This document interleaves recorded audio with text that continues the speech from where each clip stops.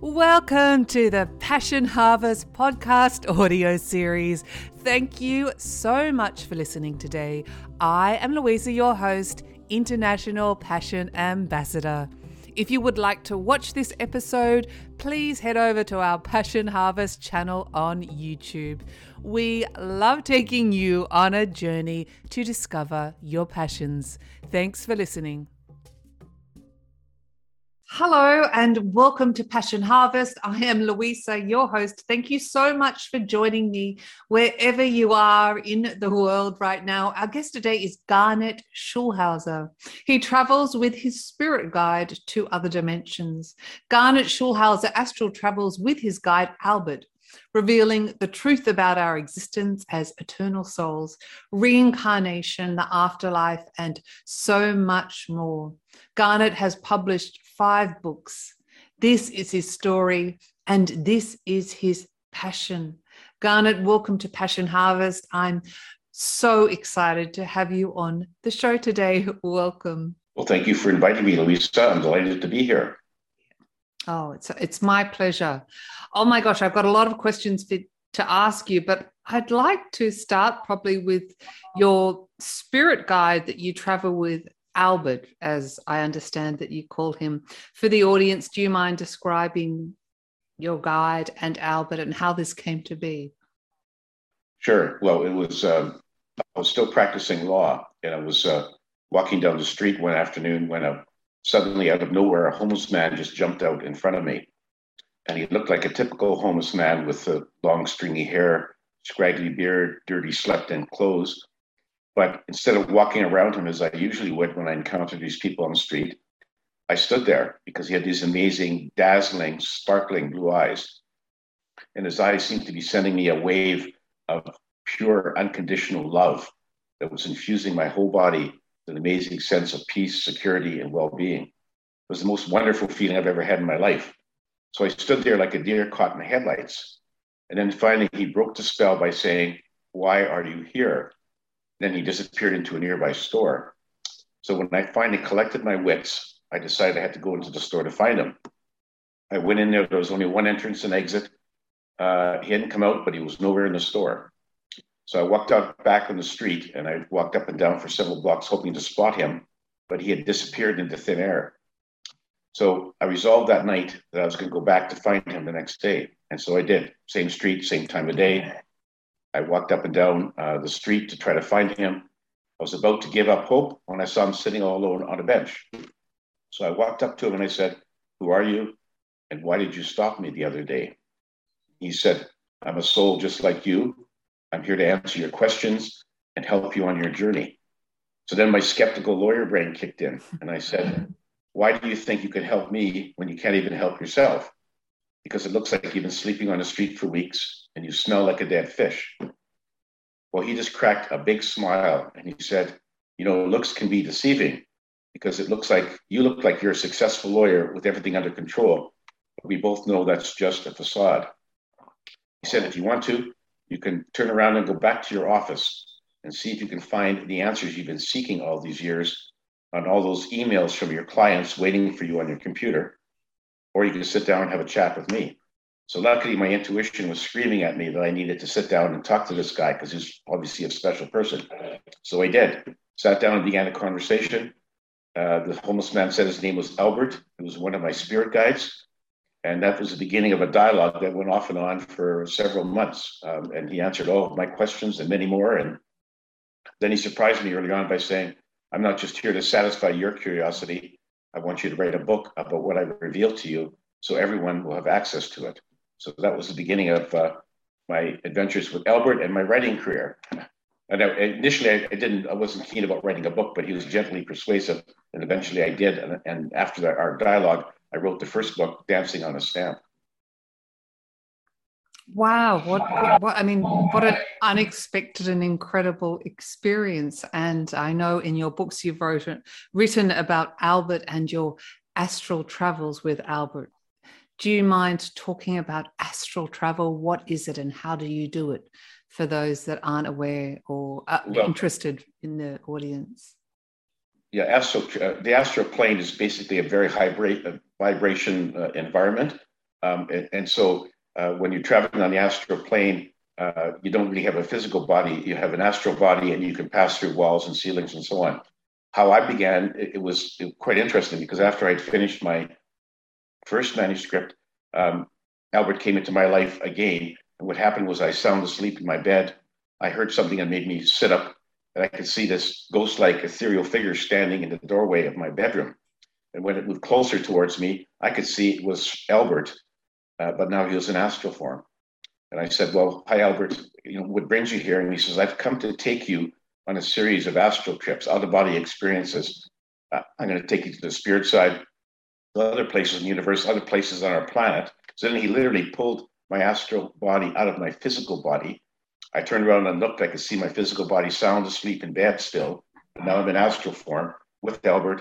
And he said, follow me. And he just took me by the hand, and we rose up through the ceiling, up through the clouds, hovered for a few moments above our beautiful planet. And then he took me through a doorway into the spirit side. So that's how the astral travels began. That's how they happened. Every time thereafter, he would show up in my bedroom unannounced. I never knew when he was coming. And then he'd just take me somewhere. And he always had his own agenda. He wasn't sort of like, where do you want to go? It was like he had places that he wanted me to see and people he wanted me to talk to. So he had an agenda for me. He wanted me to write all about my astral trips and what I saw in my next books, which I did. So the last 4 books are about my astral travels with Albert. Gosh, you speak about so many of your incredible experiences with Albert. I'd like to start first with the Akashic Records. Yes. What are they? What's it like? I mean, gosh, I'm going to leave it up to you because I have so many questions. Well, the Akashic Records are the records of every life that has ever been lived anywhere in the universe. If you want to see all of your previous lives, whether it be on Earth or in some other planet, you can actually go there and watch them all in great detail. You can also watch the life of anybody else that you know that you're curious about. So if you want to know what Henry VIII was really like, you can go into and view his life. If you want to know what Joan of Arc was like, or how Antony and Cleopatra got along, you can go and see all those lives in the Akashic Records. And there's no barrier to entry. There's no restrictions. There's no secrets on the spirit side. So everything is wide open. You can't try to hide anything, because anybody can go to your life and in the Akashic Records and find out for sure what you really did. So there's no pretending, no secrets. So it's really wide open. It's really quite interesting. And I had a number of occasions to be there with Albert. And I'm actually looking forward to being able to spend as much time as I want when I cross over to see. I mean, I'm curious about a lot of things. So you can find lots of neat things in the Akashic Records. Gosh. And how are the Akashic Records revealed to you? Are they like a movie? Are they a feeling experience? How do you experience them? It's sort of like it's in a. Albert took me to this large building he called the Hall of Records, and then there was various little viewing rooms in this Hall of Records. So we went into the viewing room. There was a large holographic globe that was sort of suspended in midair, and that was where it came. And Albert knew how to run it. I didn't, but you can watch things like you're watching a 3D movie. So we can watch your past lives or other people's past lives, like a 3D movie. And if you're watching one of your own past lives, you can actually jump into the scene and basically relive some of the things that you were watching. So it's really quite an amazing experience. Gosh, and I mean, it's just amazing. And Albert, you don't necessarily have a choice. Albert directs what he would like to reveal to you. Yes, he takes me where he wants to go, with one exception. In my last book, after I had a number of trips with him, I said, Albert, can you answer some of my questions? And he finally agreed to give me information about 3 things I was curious about. But other than that, it's like he's taking me where he wants me to go, because he has a clear plan about what he wants me to reveal to everyone else in my books. So it was really, he was my tour guide. I had no choice. Well, I want a tour guide like that. How often does Albert come to you for your astral travels? Oh, it's sporadic. It sometimes he might come 2 nights in a row. Sometimes it might be week 10 days apart. And then when I'm busy, sort of writing the manuscript for a book, he tends to leave me alone for a while so I don't get distracted, and then he'll come back in again. So it's very, there's nothing regular about it, and I have no idea when he's coming, and he just shows up. But no, I'm not concerned when I see him standing in my bedroom. It's like, okay, where are we going this time, Albert? Wow. I have to ask you, what were the 3 questions you wanted to know the answers to?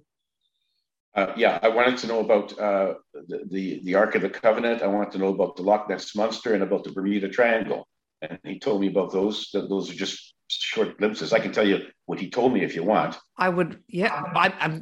Yes. I'm in suspense now. You have to answer if you feel comfortable. Sure. Well, the Ark of the Covenant. After watching the Indiana Jones movie, the first one. Mm-hmm. So I was curious. Does it have magical powers, paranormal powers? And he said no. It actually did contain the 10 Commandments, the tablets, but it doesn't have any special powers. And it moved around from various places and eventually ended up somewhere in France. And he wouldn't tell me where, but he said, it's there. Someday we'll discover it. Loch Ness Monster is a real thing. It's actually a carryover from an aquatic dinosaur from the dinosaur era that managed to survive. So it's actually a real life creature there. And it's very adept. The Loch Ness is a very deep lake, so it's easy for them to hide. There's actually more than one of them. And they've been living there. They got into the Loch Ness back in the days from the North Sea when there was a channel from the North Sea into the Loch Ness. And then they sort of got trapped there, but they're very adept at escaping detection. And that's what they are. So they are real. Bermuda Triangle. The reason all those strange things happen there is because there's an ET base under the seabed in that area of the Caribbean Sea. So the ETs have a base there. They have a wormhole that they use to go to different places in the galaxy. And what happens is that because there's such a large amount of electromagnetic energy generated when they're using this wormhole, is that sometimes it throws off planes, their navigation, communication, and so on. And that's why a lot of the stories about planes and boats and so on disappearing there. So it's really an underground UFO base. So anyway, for what it's worth, that's what he told me. So. Amazing. You speak about extraterrestrials, but you also spoke about other worlds, other galaxies. Are there other life forms besides what we identify with just humans on Earth? Oh, absolutely. I mean, the galaxy, the universe, in fact, is full of different life forms. There's all kinds of different planets, and some of the life forms are very advanced, much more advanced than humans. And a lot of those have been traveling to Earth and visiting us, monitoring what we're doing on Earth for a long, long time, like even from the time we first started walking on this planet. But the good news is that they're all benevolent. The ones who visit us are benevolent. They mean us no harm. They're actually here to help us. And they try to help us in very subtle ways, like sending us inspirational messages telepathically to people to invent things to make our lives better and so on. And they really want us to succeed. But what they can't do is, because they're under what's called the Prime Directive from the Galactic Federation, they cannot sort of unduly interfere with what's going on Earth or any other civilization, in the galaxy, much like the Prime Directive in Star Trek. You can't unduly interfere with an inferior race. And so they have the capability of destroying all of our weapons of mass destruction. They could do that, but because of this directive, they are not allowed to do that.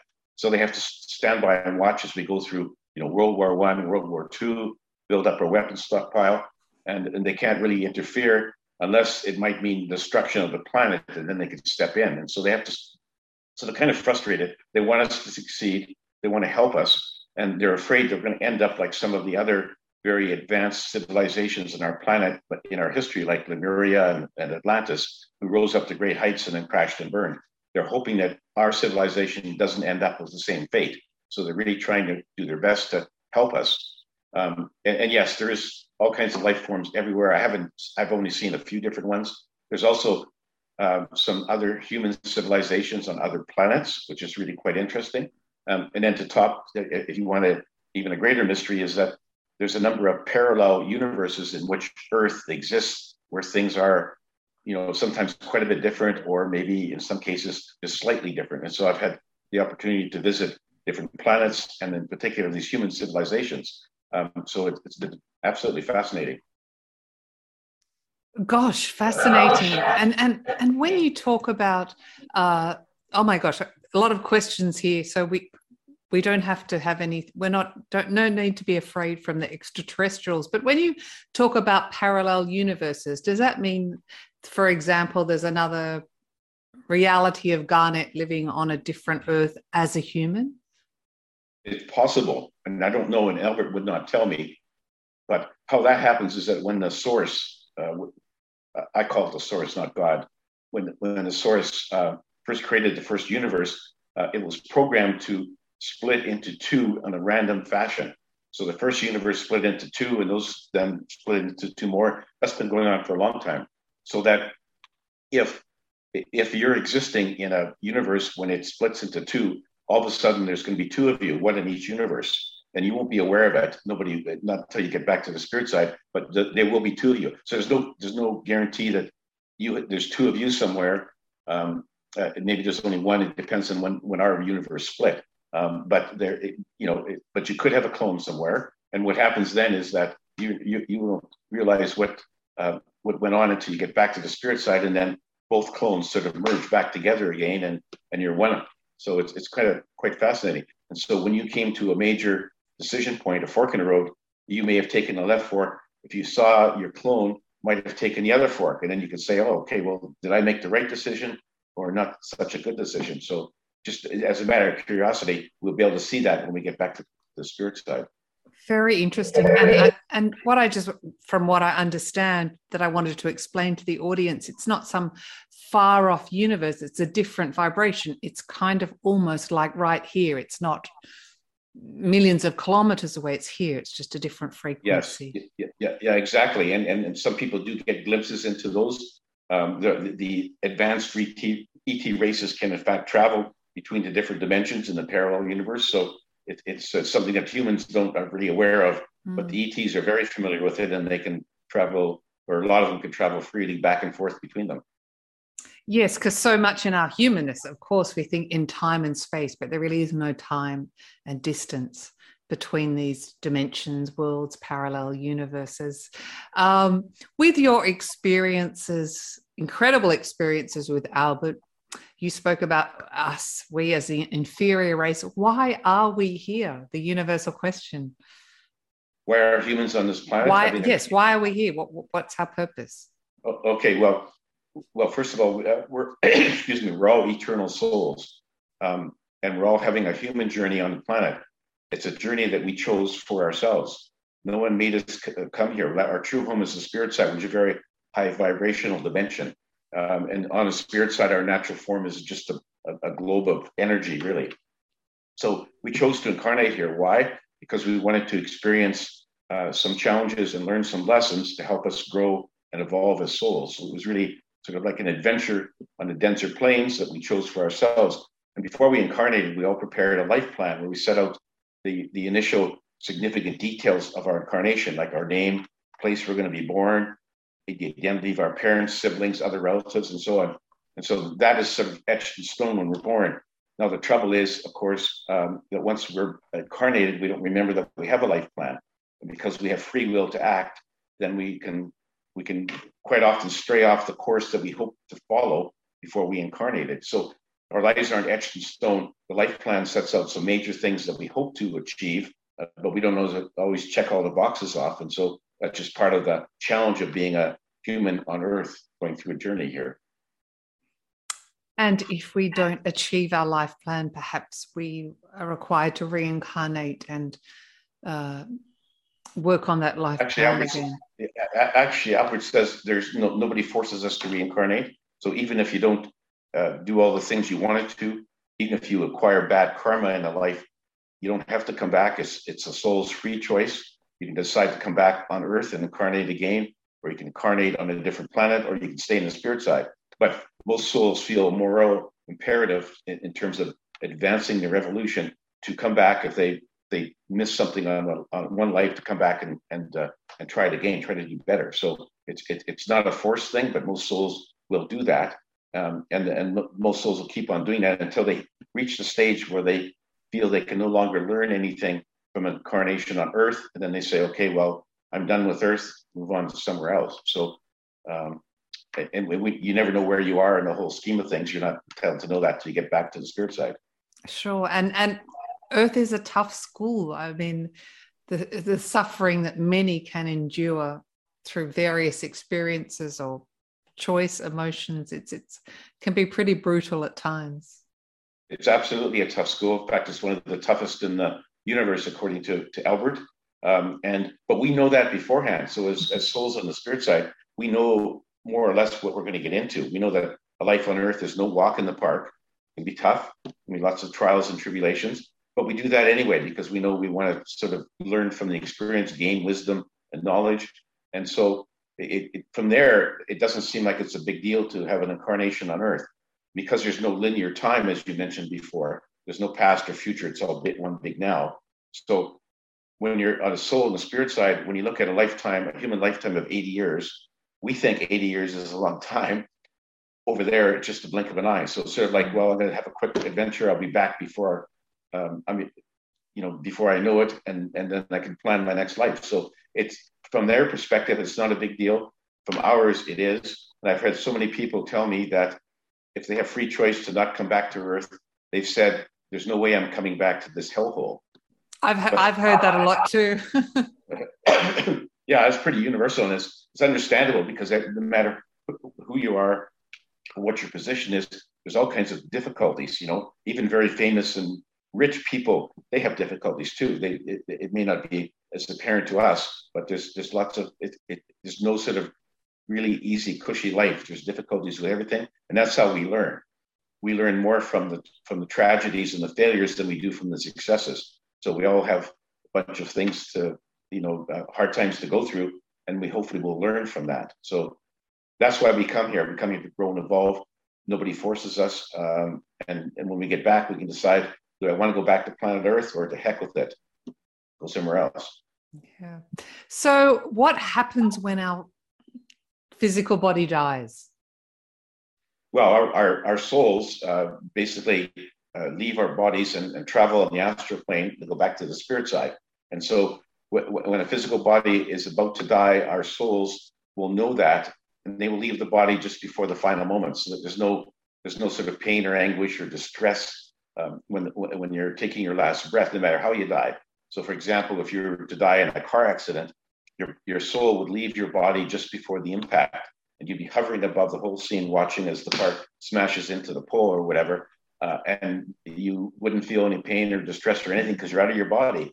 And so the transition to the spirit side is actually very, very peaceful, very painless, and not only that, but in the final moments, depending on if you're dying from terminal cancer, a couple of days before your death, your spirit guides will come, appear to you, to comfort you, tell you that they're there to take you to the spirit side, and don't worry, it's going to be an easy passage, so your spirit guides will be there to take you back to the spirit side, and there, one of the first things you'll see is a welcoming party, which is a group of your deceased loved ones, your mother, father, grandparents, aunts, uncles, and so on. They'll be there to say, "Welcome back home." They'll wrap you in their arms around you in unconditional love, and sort of it's a very amazing experience. And even for people who have pets, even their pets will be there to greet them when they cross over. So we do almost, in a cyclic fashion, have a soul family. There's many words for it, a group of souls that we relive lives over and over again with. Yes, we all have soul groups. It varies in size, but our soul groups we tend to travel together through various lives on Earth with the group, and we always interchange positions. So we change sexes, we change, one time you're the mother, next time you're the son, next time you're the uncle. We keep on changing roles to get the total perspective of what it's like to be a human on Earth. And so we just travel together in soul groups. And so that makes it easier as well when you're doing a life plan.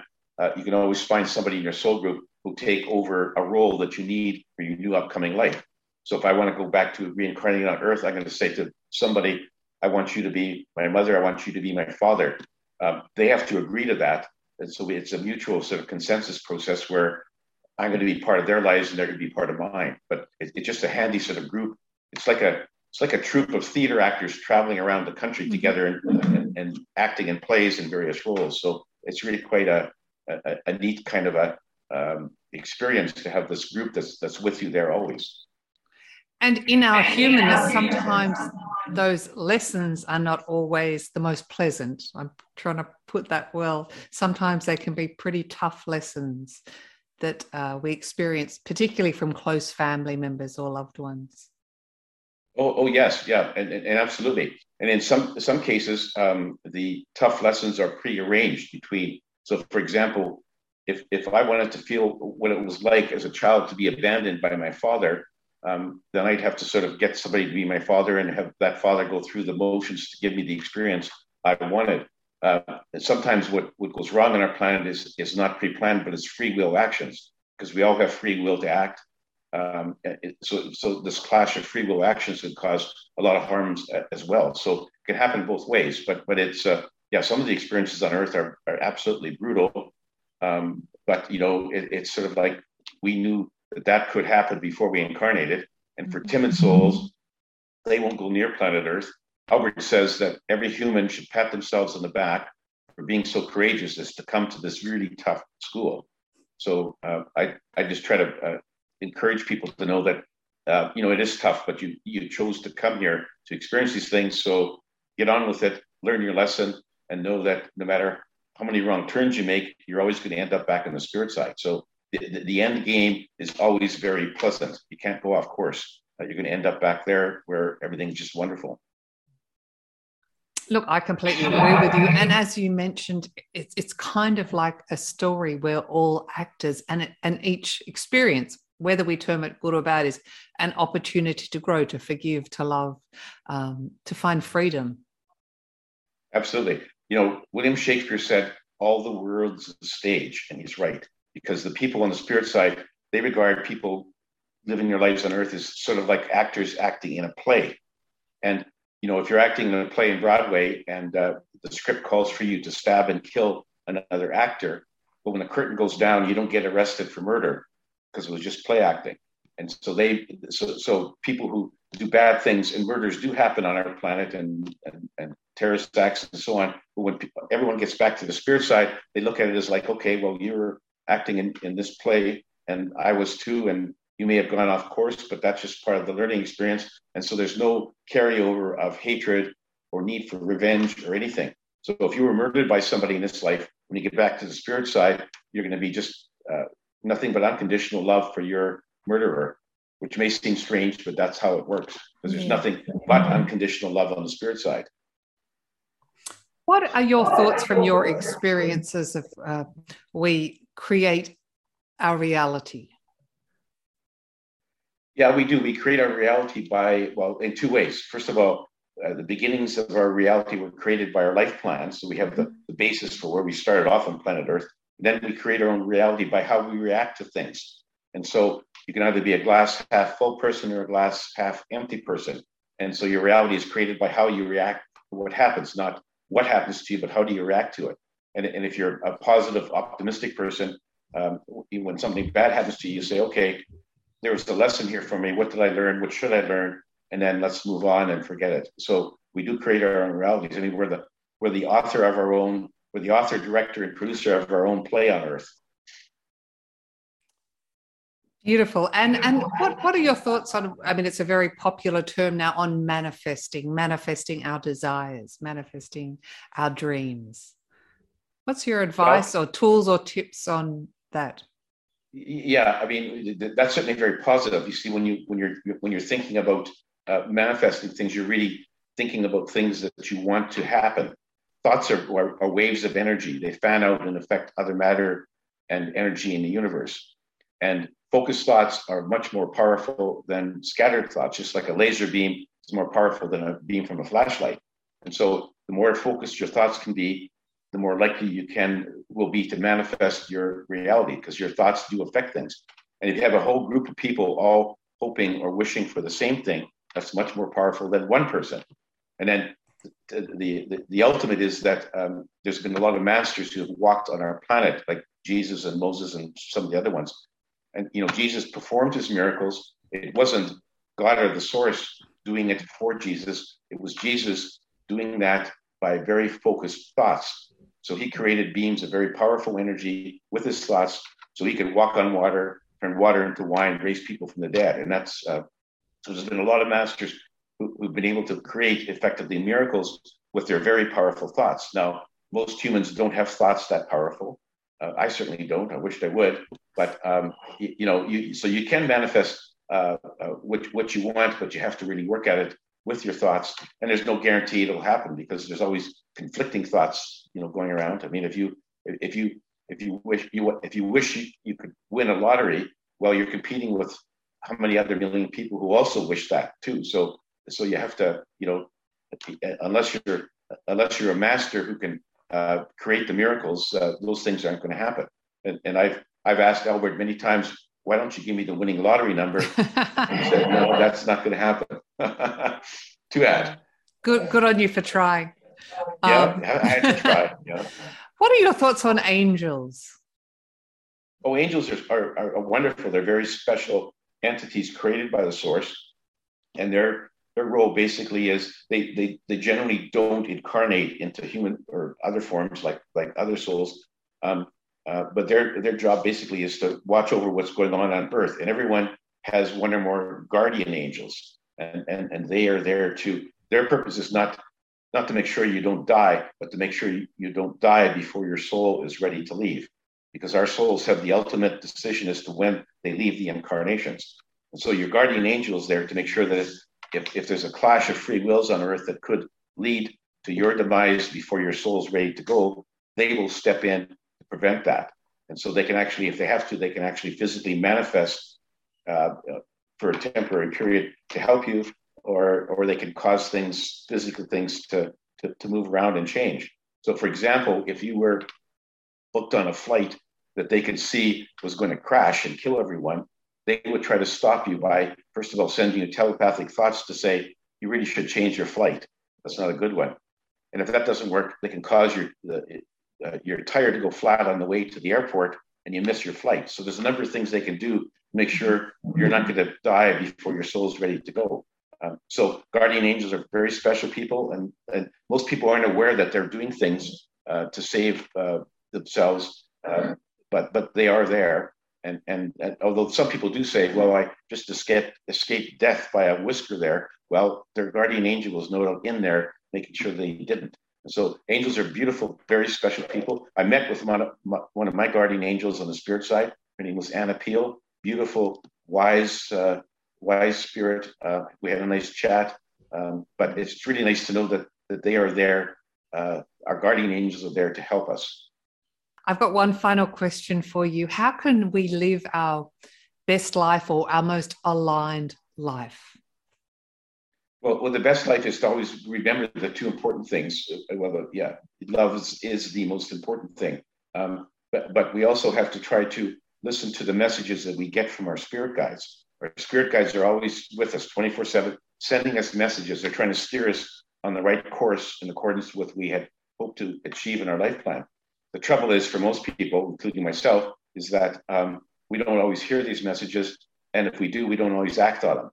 And so we really need to try to pay more attention to what our spirit guides are telling us. And the best way, Albert says, for that is in meditation. Sit quietly in a room, try to get rid of our cluttered thoughts, and then our messages from our guides will come in a lot clearer. And if you follow those messages, you're going to have a much happier, more fulfilled journey on this planet.